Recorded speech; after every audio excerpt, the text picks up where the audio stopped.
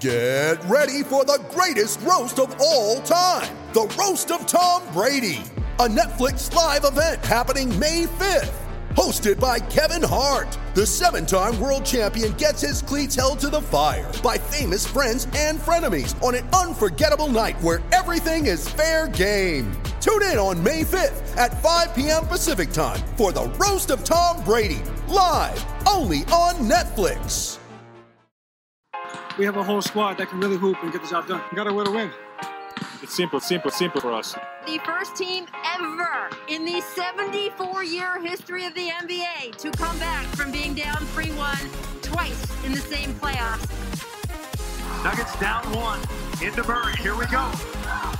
10 seconds. Murray to Jokic. Jokic. Put it up. What's up, everybody? It's your host, Jenna Garcia and Riley Biller here with the Chicken Nuggets podcast. Your favorite show every week. You get coverage like none other in the Chicken Nuggets. No other podcast is quite like us, to be honest. No other podcast is talking about best butts in the NBA, I can tell you that. Although that might not be our best topic that we've touched on throughout the conversation. We do talk a lot of basketball.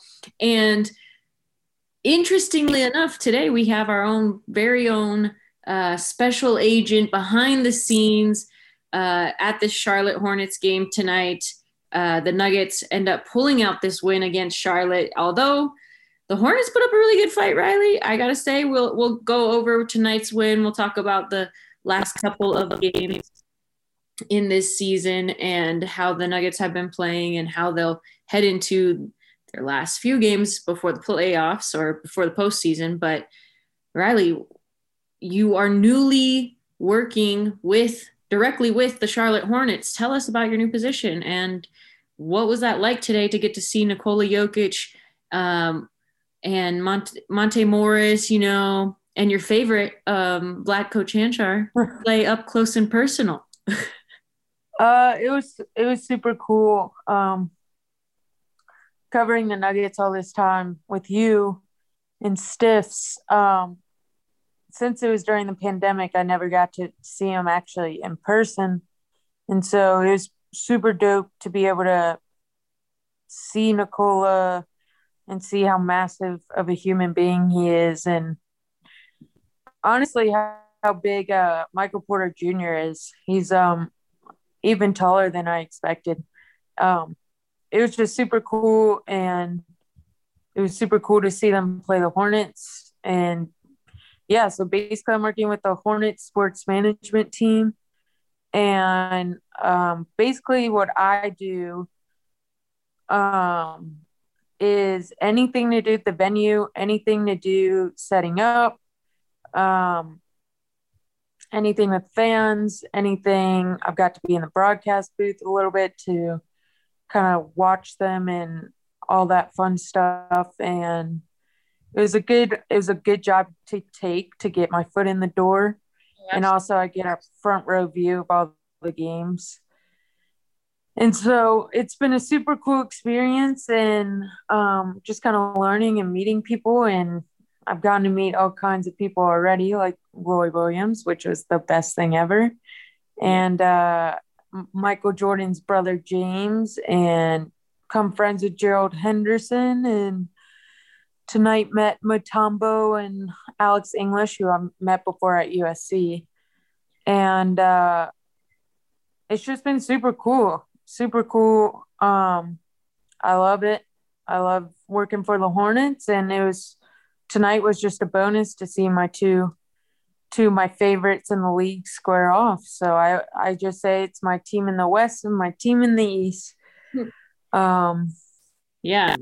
I mean, honestly, it looks amazing. It looks, the picture with you and Roy, that was pretty cool. I knew how excited you had to be in particular, just because I know what a big fan you are. But, you had Mutombo, three Denver Nugget greats in the house tonight. Mutombo, Alex English, and David Thompson, who was also there. I know you said you didn't see him, but he was on the broadcast for the Hornets tonight. The Hornets broadcast, I watched it. Your sideline girl, she actually knows her shit. She's really good. She did. Actually, yeah, I really enjoyed. yeah, I love that girl. Actually, she really does know her stuff, and I respect her. And that's someone that I've been watching and been able to talk to a good bit. So she really knows her stuff, and I really love Gerald, even though he's a Dookie. Like, I've built this great friendship with him, and yeah, the Hornets broadcast, I'm not even being biased because, to be honest, I didn't really care about the Hornets until I started working for them. Sorry, Hornets. I hope you're not listening. But their broadcast is amazing. Yeah. Um, I like to hate on broadcasts. I always come in here and I'm like, oh, Lord, let me tell you what they said over there in Oklahoma. Goodness and stuff. But no, I thought the Charlotte broadcast was actually really good. I struggled to get a good feed tonight, man. I could, for the first entire quarter, I couldn't find a place where I could watch my Denver Nuggets. So finally found the Charlotte broadcast, and I enjoyed it myself. And man, this kid you guys have, Devontae Graham, shoot, he can play. He came in that fourth quarter, and he's coming off of what looks like 4 or 5 games out, 4 games out, and he really brought it fourth quarter. I was kind of impressed with him, honestly. Yeah, he's been out, and up to that point, he was playing really well. And so I didn't think he was going to be playing tonight because it was still questionable right before the game. And I didn't see him out there a few hours before the game with the rest of the team. So I really wasn't sure if he was going to play. But yeah, he's a great pickup. He went super late in the draft out of Kansas because he was a 4-year guy. And apparently teams don't like that. But he was a winner in Kansas, and he showed tonight that he has toughness and the will to win again. So I really do like that kid. He showed a lot for the Hornets young core.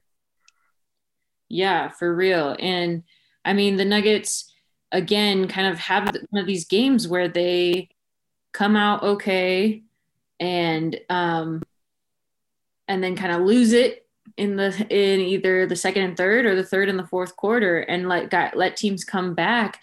I genuinely thought there was a chance that Charlotte walk away with the win tonight, and I was concerned. But the Nuggets continue to have these games where they come out really strong. And you know why I know that, Riley? Because I am betting on the quarters, quarter by quarter. I love it, in-game betting. You got to check it out. Check out denversportsbetting.com. My guy, Anilo Piro, is running this awesome special right now, actually at View House. All 3 days, there's one of Las Vegas's sportsbook out here in Denver. So pretty cool. I know you wish you could bet every night, Rye, but you can't. Actually, I'm pretty sure you can bet in North Carolina, but I could be wrong. But when I signed my contract with the Hornets, it says I'm not allowed to bet on NBA games. Oh, shoot. Well, we'll have to get you into tennis and NASCAR and other things so that you stay away from the NBA. But the Nuggets almost always win the first quarter. Almost always, consistently throughout this season, and especially in this last chunk, this last 10 or so games, they almost always win the first quarter. They've only dropped 2 in the last 2, 4, 6, 8, 10 games. So they've only dropped 2 first quarters. So they come out strong, but then either they lose it in the second, or they lose it in the third, or they lose it in the third and they lose it in the fourth. But they are really struggling to hold on to that extended lead. And it kind of reminds me of the Nuggets a couple years ago, when Jamal hadn't taken the next step, and they weren't able to just sustain their win or their lead over a long period of the game. It was always kind of tight and close, and you could never really predict what was going to happen. That's changed now. They have Nikola Jokic. You almost always know that he's going to close it out. Right. People were not a fan of you saying that that Jamal's the most clutch guy on the team last week. Everybody was like, it's Nikola, Riley. It's always been Nikola. Okay, here's my thing, though. When it mattered the most last year, it was Jamal in the bubble. And that's kind of my position on it. Another side note I want to make is I was pleasantly surprised on how many Denver Nugget fans were at the game. Ooh. I would say a little less than half of the 3,000 we had were Nugget fans. Wow. I'm shocked. I kept seeing Nugget jerseys everywhere and hats and so many things. And I was like, wow, this is insanely awesome. Like, how awesome is this? Like, Nuggets are making its way to Charlotte. Like, and to me, do I think all those people are from Colorado? No. I think that they built a fan base, like an actual fan base, kind of like other teams like Miami or the Celtics or the Lakers. Like, now they're good. So now they're gaining fans in states that are not Colorado. And I think that's super dope. And that's something that Nuggets Nation should really be proud of, because that was cool to see. Yeah. Just curious, which jersey did you see the most? I would say it was a tie between Jokic and Jamal. They really love Jamal. Everyone I talked to on my staff, like, talked about Jamal. They really love Jamal. Well, I will say your broadcast crew said, I don't know which guy said it, but one of the two guys said, I love Jamal Murray, but when he comes back, I don't know if he's going to be the second best player on this team anymore.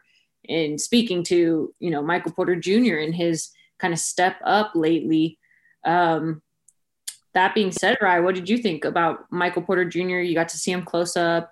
You got to see him kind of in action, He was it was beautiful to watch.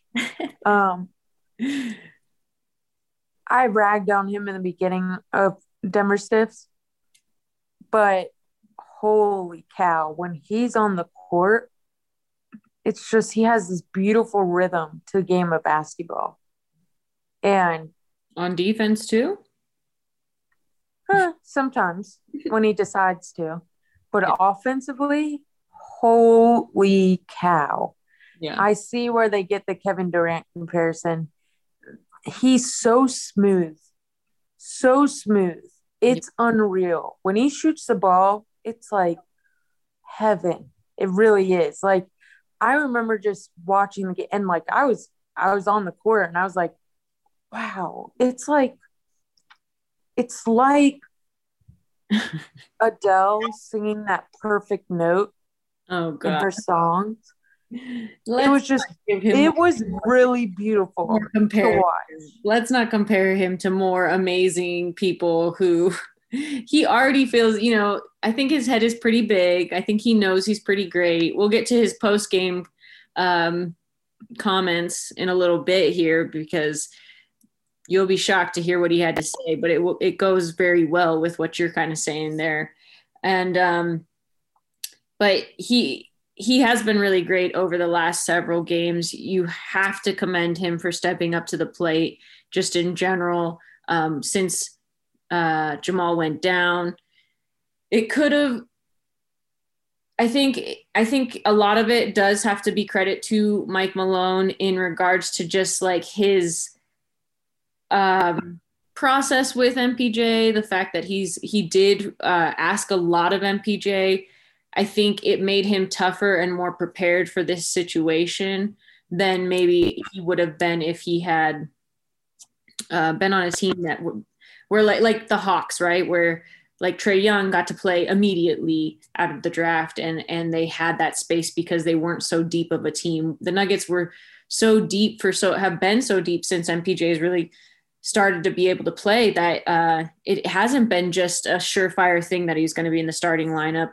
And then it was kind of like it's pretty obvious he should be in the starting lineup kind of thing. And but Mike Malone really holds him to like earning his place. And I think that really has shown in this situation where it's like, wow, we really do need to rely on you a lot now. Over the last 3 games, you got to see him play also against Kevin Durant, which they make that comparison, like you said, and you can see it. I definitely could see it in that game, but there's a huge issue that is happening with Denver's team where MPJ seems to get a lot of buckets in the first couple quarters or the first half. Sometimes it's only the first quarter. Sometimes it's the first half. Sometimes it's just one quarter. But he'll get a bunch of points, right? 19, 21, 5 of 5 from 5 of 6 from 3 or something. And then he'll not shoot or touch the ball in the second half. What were you thinking about that portion of the game tonight where the starters go to the bench and there were some minutes there where Michael was on the court with that secondary unit, and then there was the secondary unit there, the bench unit that I know you have lots of hot takes on, but how can Denver come to a solution for this? Because it has happened now in that Brooklyn game, in the Utah game, and now tonight, even against the Hornets. Well, like you said, the Nuggets came out in the first firing. They were ready to go, all guns blazing. And it was the end, I think 2 minutes, maybe 3 minutes in the first left, and Coach Malone put in the bench, and he decided to go with Vlatko. And, oh, my God, I have everything I've said about Vlatko to this point has only been amplified to an extreme level. This man came in the game, and I'm watching every move, every step. And the whole time I'm thinking, holy shit, how is this man in the NBA? This man's almost single-handedly let the Hornets come all the way back from a 21-point lead. He was so god-awful, knew nowhere where to actually be on the court. He'd get a rebound with no one around him and swing his elbows. Oh, shoot, watch out. There's someone behind you 10 feet away. Fun. And I was like, oh, my God. Oh, my God. What? Who is this guy? Who is this guy? Next thing you know, it's a 10-point game. It's a 6-point game. And it's, oh, my God. I was like, how long are you going? I think he kept him in till 6 or 7 minutes in the second quarter.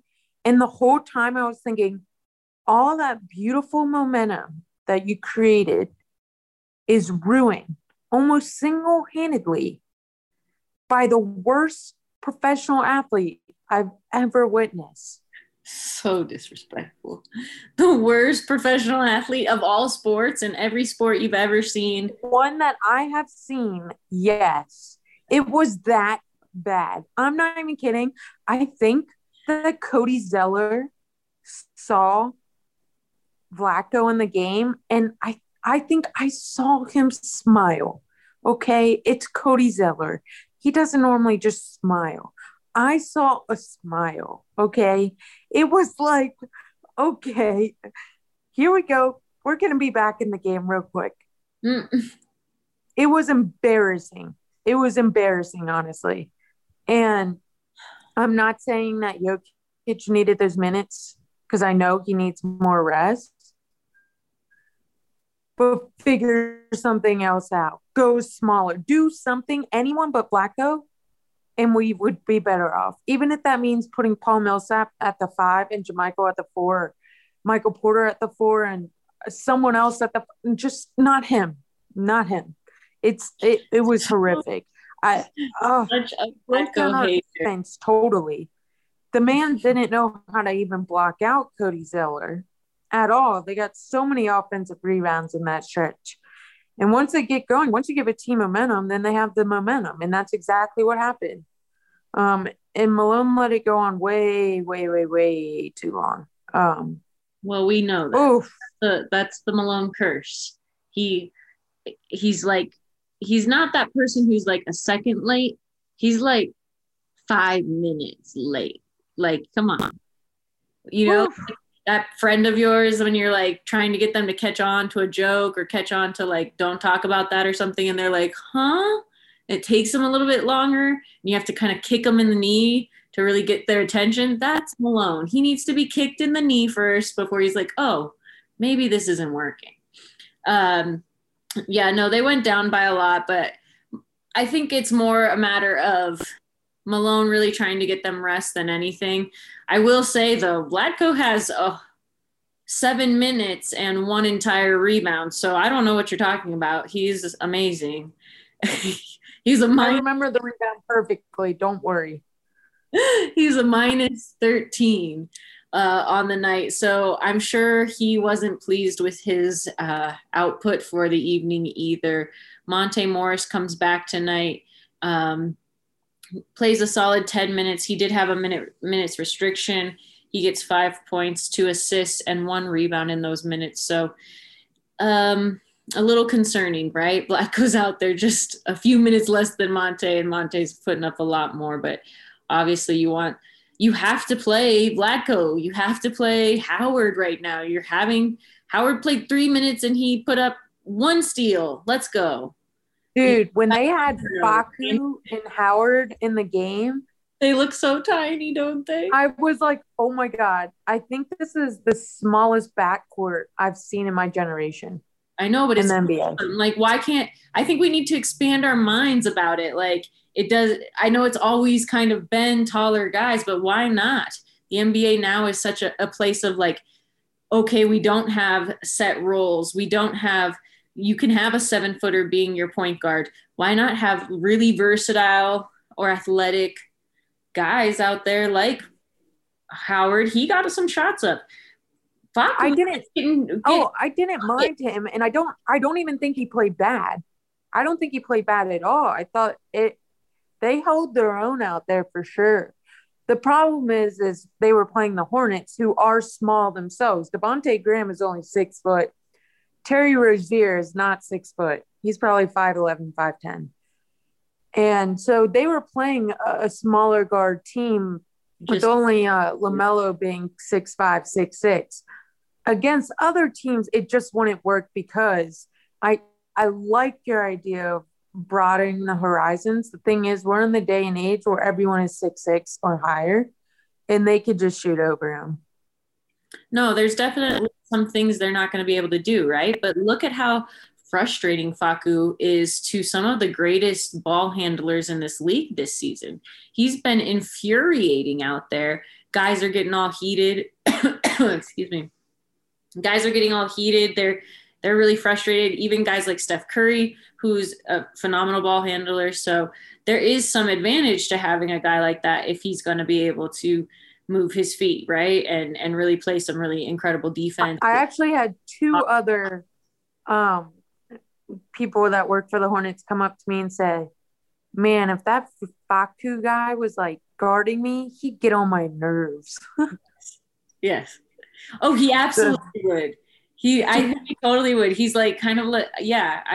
I mean, he looks frustrating because he really is quicker and faster. And even against Kevin Durant the other night, I was like, Kevin Durant, like his dribble is like the entire size of Facu's body, right? Because Durant's so long and lanky. And so then Facu's, I don't know, but Facu got some steals off of him too. And you're like, you have to give it to him. He has a little, it's a different type of game, but he plays his game and he works it to his advantage. He's been scoring well. He didn't score well tonight. He came up big in the 4th. I will say, like, he hit 2 big shots. He had multiple deflections that slowed down the Hornets. Like, he was a big part in keeping that lead in the 4th. No, that's what I was going to say. Yeah. And there was in the Nets game as well, there was a big shot he had that kind of helped them in that game. He seems to be coming up clutch late in games. I'm surprised how confident I am in him. In fact, there was one tonight where he took one late and I thought, oh, that's definitely going in. And he missed it. And I was like, why did I just believe Facu was going to make this clutch ass shot, like wholeheartedly with like not doubt in my mind? That's a little concerning. I'm getting too trustworthy. So, but he has been playing pretty good. So, and it's nice to see that Howard's getting in the game. His parents were at the last few home games and cheering him on. His dad was chanting for him to get in the game. So that was nice to see him actually get some minutes in play. It's a bummer to see Zeke Naji on the bench, but I gotta say, you also got to see Austin Rivers tonight, your boy, your homie, your G. No, Austin Rivers has become literally like a Denver all-time favorite. He has said everything you have to say to basically say, please keep me forever. Sign me for an forever contract, because he's like, oh yeah, I've never even been in an organization like this before. I've never seen the team be so selfless. It's not about it's about us. Like, he's saying all kinds of incredible things about their culture, their locker room, their coaching staff, Nikola, and Nuggets fans love him.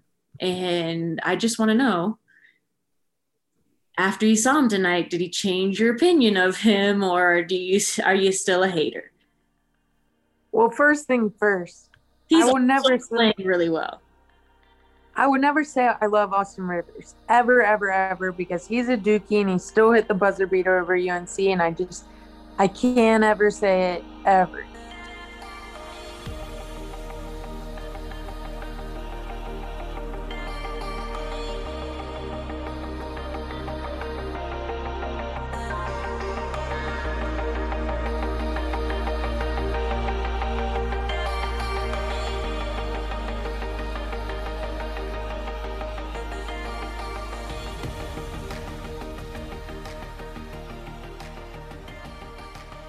I will say he had an all-around good game. He played good defense. He took shots when he needed to take shots. He was very impressive, and I do think now, after seeing him play live, that he is maybe a good fit for Denver. And it's nice to have another guard that could go in and get you buckets, but also play some solid defense. And he also was the first guy on the floor multiple times tonight, and that's something I like to see. He seems to definitely bought into this team. So it was a good pickup. I'll admit that. Yeah. He did say that, he's bought into his role. He knows that this is a different situation than other situations he had been in, especially after that Knicks game. He had a big game against his former team, the Knicks. It was a little revenge game, right? They let him go at the trade deadline, waive him, and he is out for about a month or so, and then the Nuggets pick him up, and now look what he's an integral part of the team. Now that they have so many injuries, I don't know if he would be if they didn't, but he seems to be really bought in. I haven't seen too much there's only been a few times, in fact, his first 2 games probably, where he was kind of just trying to, suss out what is his role, where am I supposed to be, get used to the guys, right?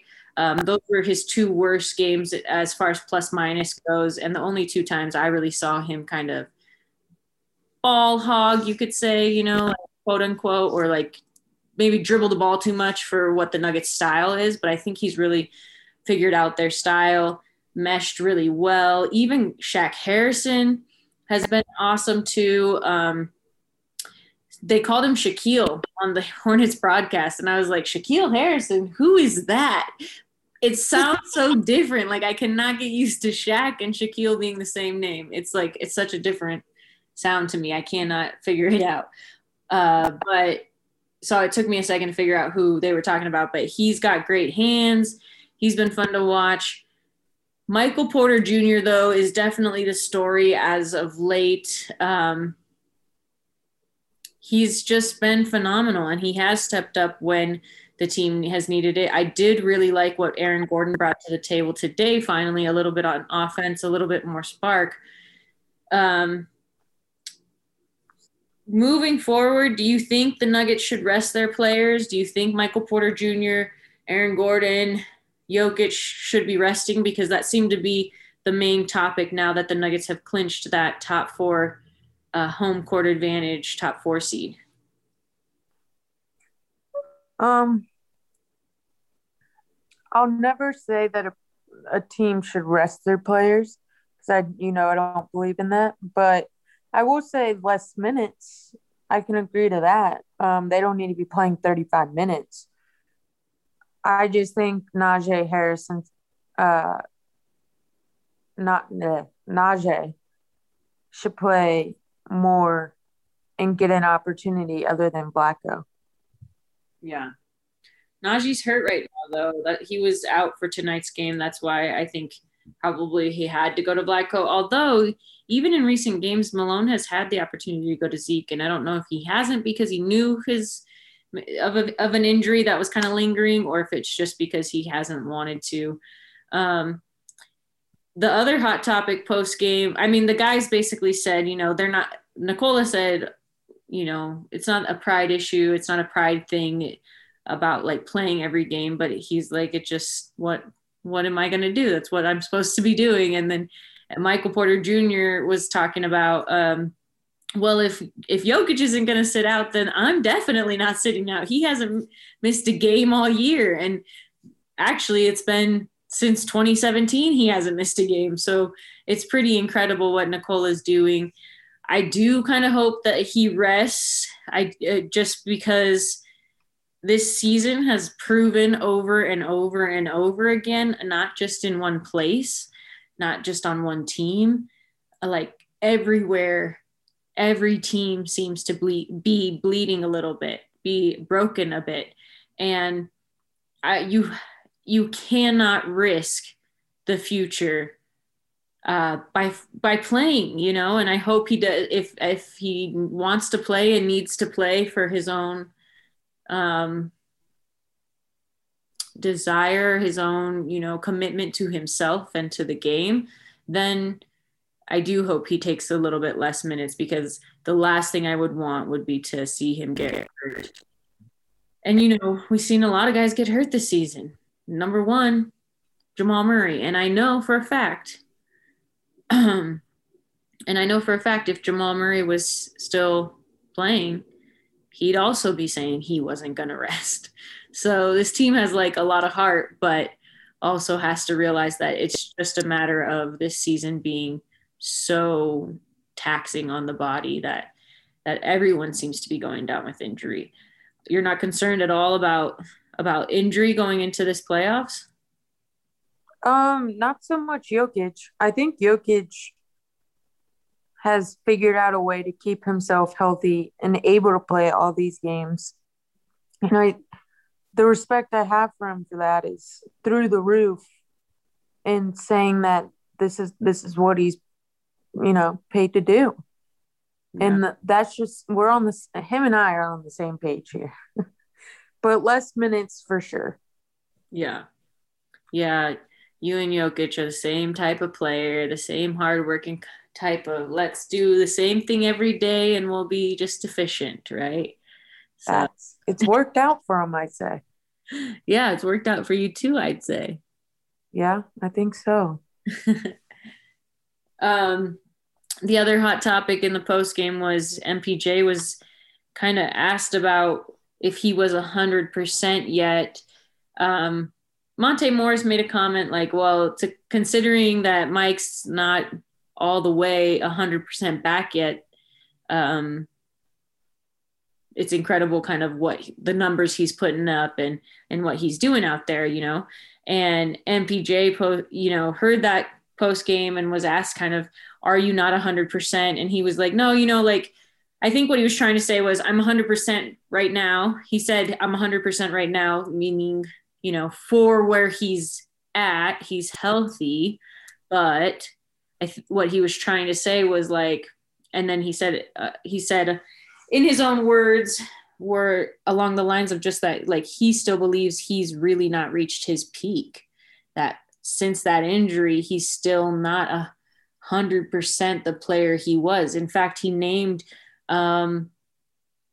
his senior year in high school as his best year, the best basketball he's ever played in his life. With that in mind, thinking I know we always kind of think, okay, he's kind of cocky, he compares himself to Kevin Durant and he's never really won anything or proven that to anybody, but he's kind of starting to prove that stuff that he's kind of always claimed to be if that's so that and true that he's not 100% the player he could be, will Jamal be the second best player when he comes back? I don't know. I think, to be honest, I think he's right. I think Michael Porter Jr. is right, as in, I think the best basketball he played ever was his senior year. I don't know if you watched all of his mixtapes and all of those tapes from them, but he was incredible. Incredible. I mean, he was supposed to be a top 3 pick, and he slid way, way far because he had that serious back injury. But Michael Porter Jr. can get even better. He can get even better in an all-around game. And I even think he could get better offensively, even having said how beautifully he was tonight. That's tough because Michael Porter Jr. has a few things that Jamal Murray doesn't. One of those being he's 6'10", and another being he's just pure. And not a lot of people are just pure in the game of basketball. Pure endurance, like a pure shooter, like no, just I don't know how to describe it. Just like I don't ever want to say like there's only a few people in this world I can think of that are supposed to be doing exactly what they're doing, as in like an athlete on the court. And he's supposed to be on the court, and he has the potential to just be amazing. So I honestly see where it's coming from. I really do. Well, I mean, he's definitely a fun player to watch. He's definitely a dynamic scorer. He hits some pretty crazy shots, some pretty tough shots. He has been just incredible since this Jamal Murray injury. Really only had a few games where he struggled. His worst game, a -7 plus minus, and he still scored 25 points that game. So he's still putting up really good numbers, even when he's not doing it efficiently or when he struggles to do it efficiently against maybe a better defense. That game in particular happened to be against the Clippers. So better defenders, better wing defenders makes sense. But for the most part, Mike has really stepped up to the plate. He has kind of proven some of us wrong. You know, I criticized him for a long time at the beginning just because it seemed like he wasn't really dedicated to learning the scheme and being on board with Denver and the role that he was kind of in at that time. But he did eventually, and he really proved that he should be out there, and he's proven that every single night now. I don't know if he's going to be the second best scorer or the second best player on the team because he is missing that defensive part of the game. And I think that's a big portion, you know. There are still games where players are specifically driving at him directly because they know they can draw the foul. They know he'll make a dumb move on defense and it'll be easy to get an and one. And I know he's dedicated to working on his defense, and I know it's been better. And it was better before he had to take on so much of the offensive load. But there are games where he's just still not cutting to the basket. You know, he's still, or even not demanding the ball enough. You know, I mentioned earlier, he's not really getting up that many shots in the second quarter. And part of it is like, he does have to kind of take over, I think, and he has to demand the ball. And that's kind of the position he's in right now, even though it kind of was thrust upon him out of the blue. I don't think he envisioned having to take on that much responsibility at the start of this season, but he's doing a great job. I feel like all those things, though, to bring up again the comparison to Kevin Durant, he had the same issues in Oklahoma City. They said he didn't demand the ball enough from Russ. They said he took some nights off or some quarters off where he wasn't shooting the ball enough or cutting enough. And then they also had issues with Durant's defense. Oh, Durant's a great scorer, but he hasn't played defense. Now Durant has a full game that he's developed. And I just see that happening for Michael Porter if he stays healthy. Yeah. Yeah. And it might just be the same similar kind of situation where you have James Harden, Durant, you know, a lot of dynamic guys on the same team, and it works for a little while and you get close, but maybe you don't figure it out. I hope this team is different in the sense that they can actually communicate and be on board with their roles. I do think Jamal Murray's become a better defender, and he still is a guy that you can rely on a lot more than I think you feel like you can with MPJ, especially in big moments, right? MPJ 100%. But the biggest difference in that OKC team to this Denver team with the 3 stars is the leader of this Denver team is Nikola Jokic, the most unselfish guy you can have leading a team. OKC had 3 egos, big egos. Not like this Denver team. I really think it could work out with these 3 stars. And I just think when Jamal comes back next season, this team could be scary. When the 3 of them are healthy, I think this team is a legit title contender and could win a championship. Yeah. Yeah, it is going to be fun to watch, and it's kind of just like almost sad for me to think about it because I felt like it was supposed to be now, you know? We were supposed to be seeing that now, and instead we're not getting a full glimpse of that because of this Jamal Murray injury, and it still hurts, Rye. Like, I'm still mourning this loss, okay? So I am happy for MPJ, but at the same time, I can't think about it too much. The Nuggets do go ahead and clinch home court advantage, I believe, for the 3rd season in a row. All right. So right now you have Utah is the 1, Denver's the 4, Portland is the 5. I'm just going down the bracket. And then you have Memphis, San Antonio as the 9-10. Whoever wins Memphis, San Antonio would play whoever loses from Lakers, Golden State, and whoever won that game would then play against Utah. So the play-in games right now include the Lakers. I'm ecstatic about it. On the East Coast, you have Washington and Indiana in the play-in tournament right now, and with the Bulls lost tonight, I believe your Charlotte Hornets are also in that 8-7 seed. What's Charlotte's desire? Where do they want to end this season, and what do they have to do to get there? They did get with the Bulls loss, they're guaranteed in the play-in. Right now it's a battle for the 8 or the 9, which is a huge difference because you want to be the 8. You don't want to face Washington right now. They figured a lot out.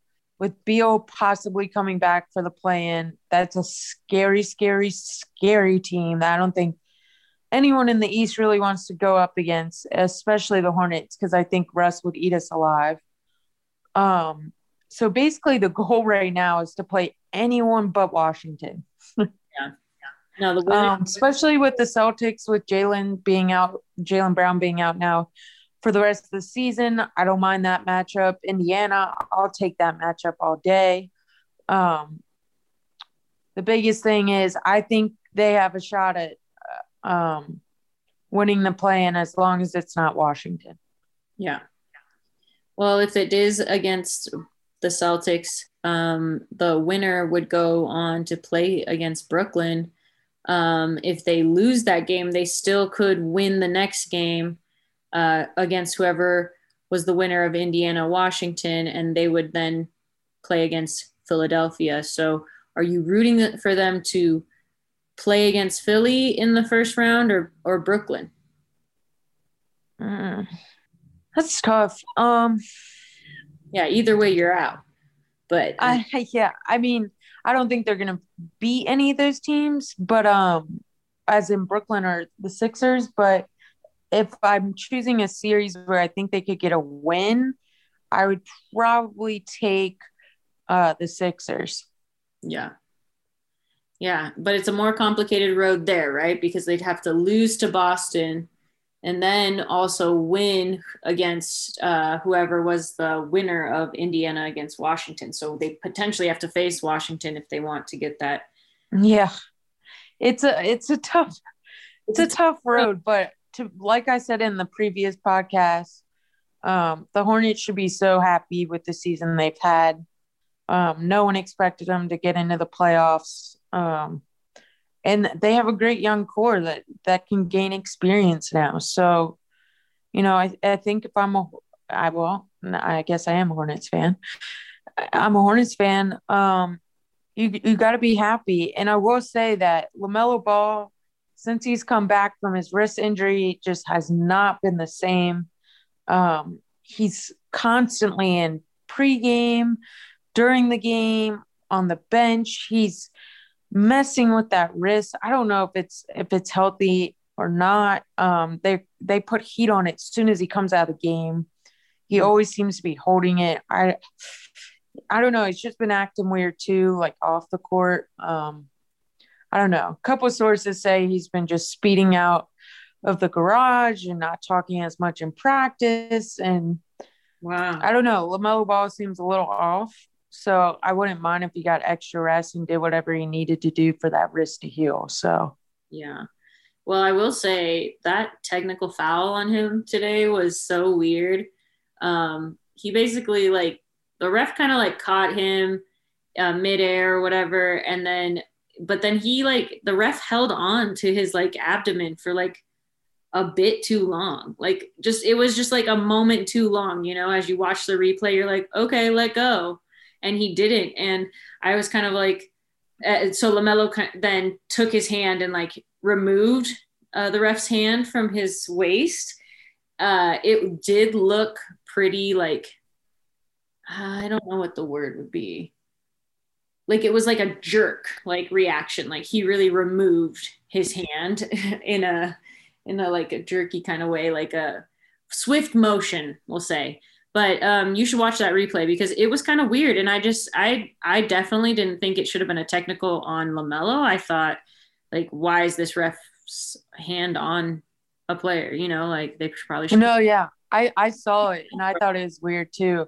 One thing I will add that actually contradicts one of your statements before in a previous podcast is Nikola Jokic is getting MVP calls. There's several times tonight where they said Hornets ball or wasn't a foul or whatever, and it got reversed after Jokic looked at him and threw his hands up multiple times. There were definitely, and he has been getting more better calls recently, especially since in games where there's no Aaron Gordon, there's no Paul Millsap, right? It's really obvious just how thin the Nuggets kind of benches and staff is right now because of injuries. I do think he's gotten a lot of more calls. So I'm sure, but there was definitely a time in the beginning of this season, right, where he was getting called. In the beginning of the season, but he's definitely getting him now. And it pissed off Hornets Nation, let me tell you.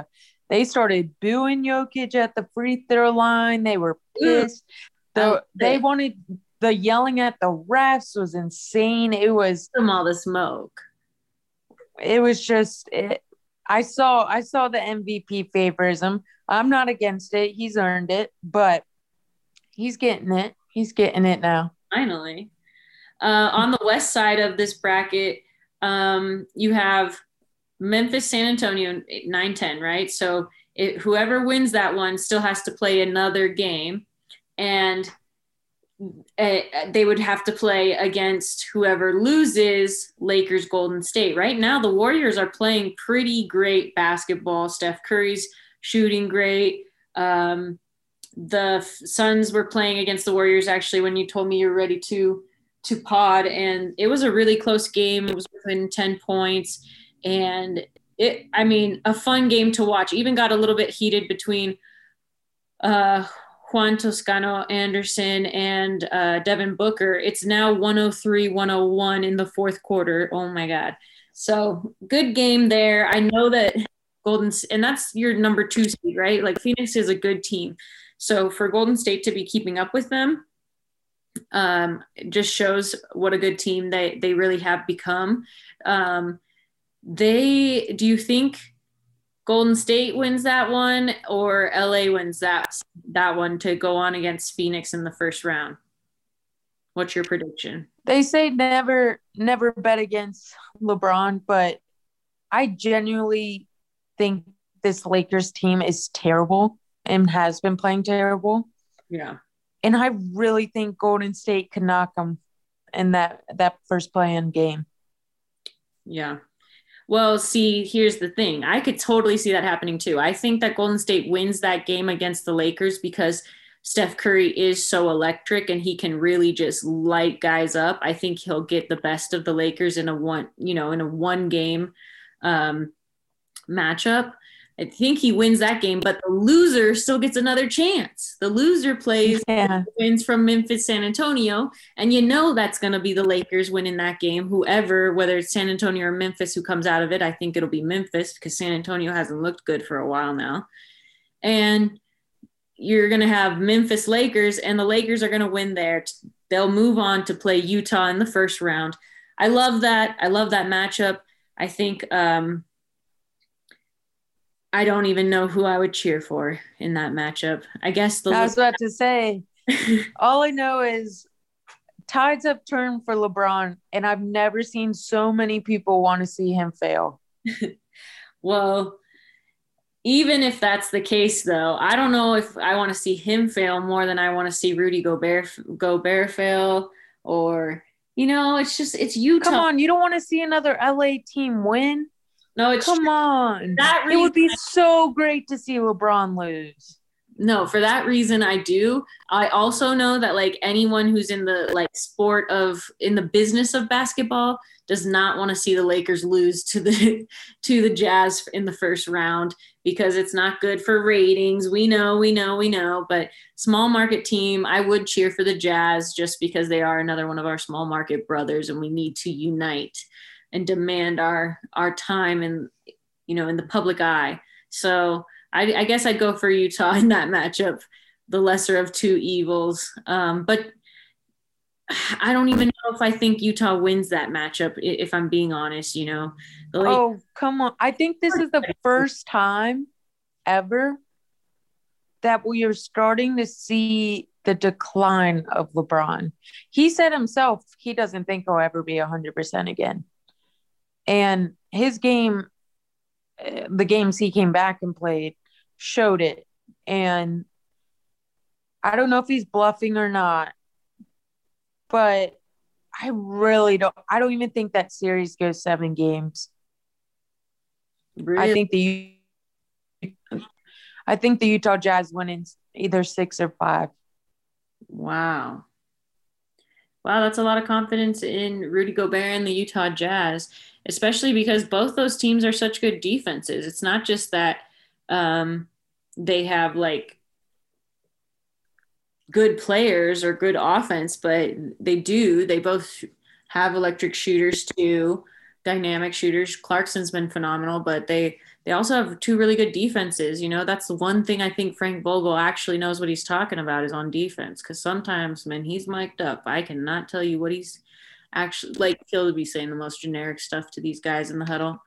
But that would put, as of right now, it would put LA against Dallas, Denver against Portland. Are you preferring Portland or Dallas? Definitely Portland. You don't want to play Luka. You know how my stance on him. You want to play Portland. Portland all around, we're better than Portland. Yeah, but Jokic dominates Porzingis. He plays great against Porzingis, where against Nurkic, who was his teammate and knows his style a little bit, and his Cantor has given him trouble in the past as well. I just think we're so much better than Portland. I really do. And I just think Luka, I know people have disagreed with me when I said he's clutch and dominant. Just his highlights have made ESPN. but that man just is a winner, and I don't want to go down to the clutch with him. And I know Damian Lillard's on the other team. I'm aware, and he is the most clutch player in the NBA. But I don't think it would get close enough to allow it. Well, I don't know, man. I honestly think that like Dallas might be a better matchup. Although I love the rivalry between Denver and Portland. I love that they've seen each other in recent playoff history, and they got the better of Denver last time. So it could be fun to see Denver go up against them again and dominate them. And you gotta love a series with Dame in it, because you never know what's going to happen then. But you do have to wish that Jamal Murray was there. You feel a little bit more comfortable if Jamal was here. So we'll have to see. I think Denver fans, much like Charlotte Hornet fans, have to just be happy with the fact that they're still like an actually good playoff team with how many injuries they've really sustained. It's kind of been incredible. I did not think it could get much worse, and every time I say that, it gets worse. So knock on wood, everybody, like, say your prayers. I don't know, ask or talk to Mother Earth, whatever you do, but please no more Nuggets injuries, because it's too much. There's been way too many injuries, and that's why they should rest.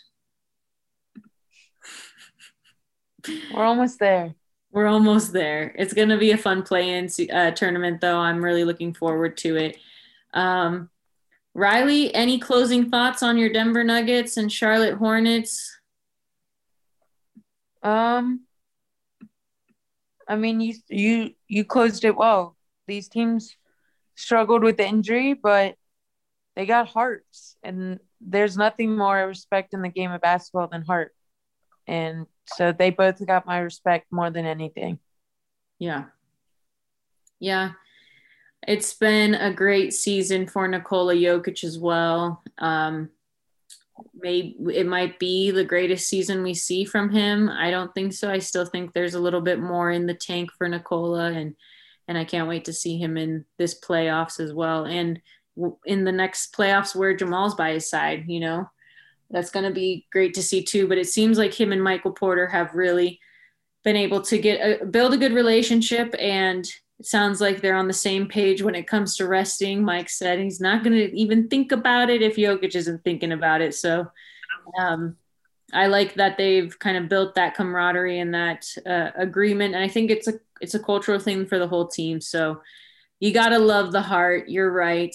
And I just really feel like we're free falling to the end here, like everyone's just holding their breath, like, whoo, we got to get here to this little break. So we will be back next week with another episode of the Chicken Nuggets podcast on Denver Stiffs Network. You can also check out other episodes of the Chicken Nuggets where I interview big names, not players like actual NBA athletes, but people who talk about the NBA, people who write about the NBA. My interview with Jake Fisher from Bleacher Report was really cool. There was a lot of behind the scenes kind of secretive info that not everybody knew, first time stories that Jake has experienced in this era of tanking and how he's covered that over the last few years.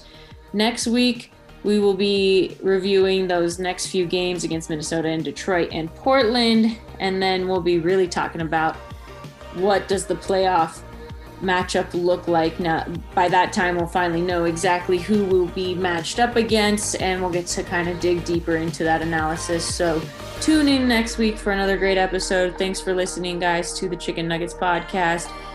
And follow Riley at Riley Biller and me at Vida Viva Diva.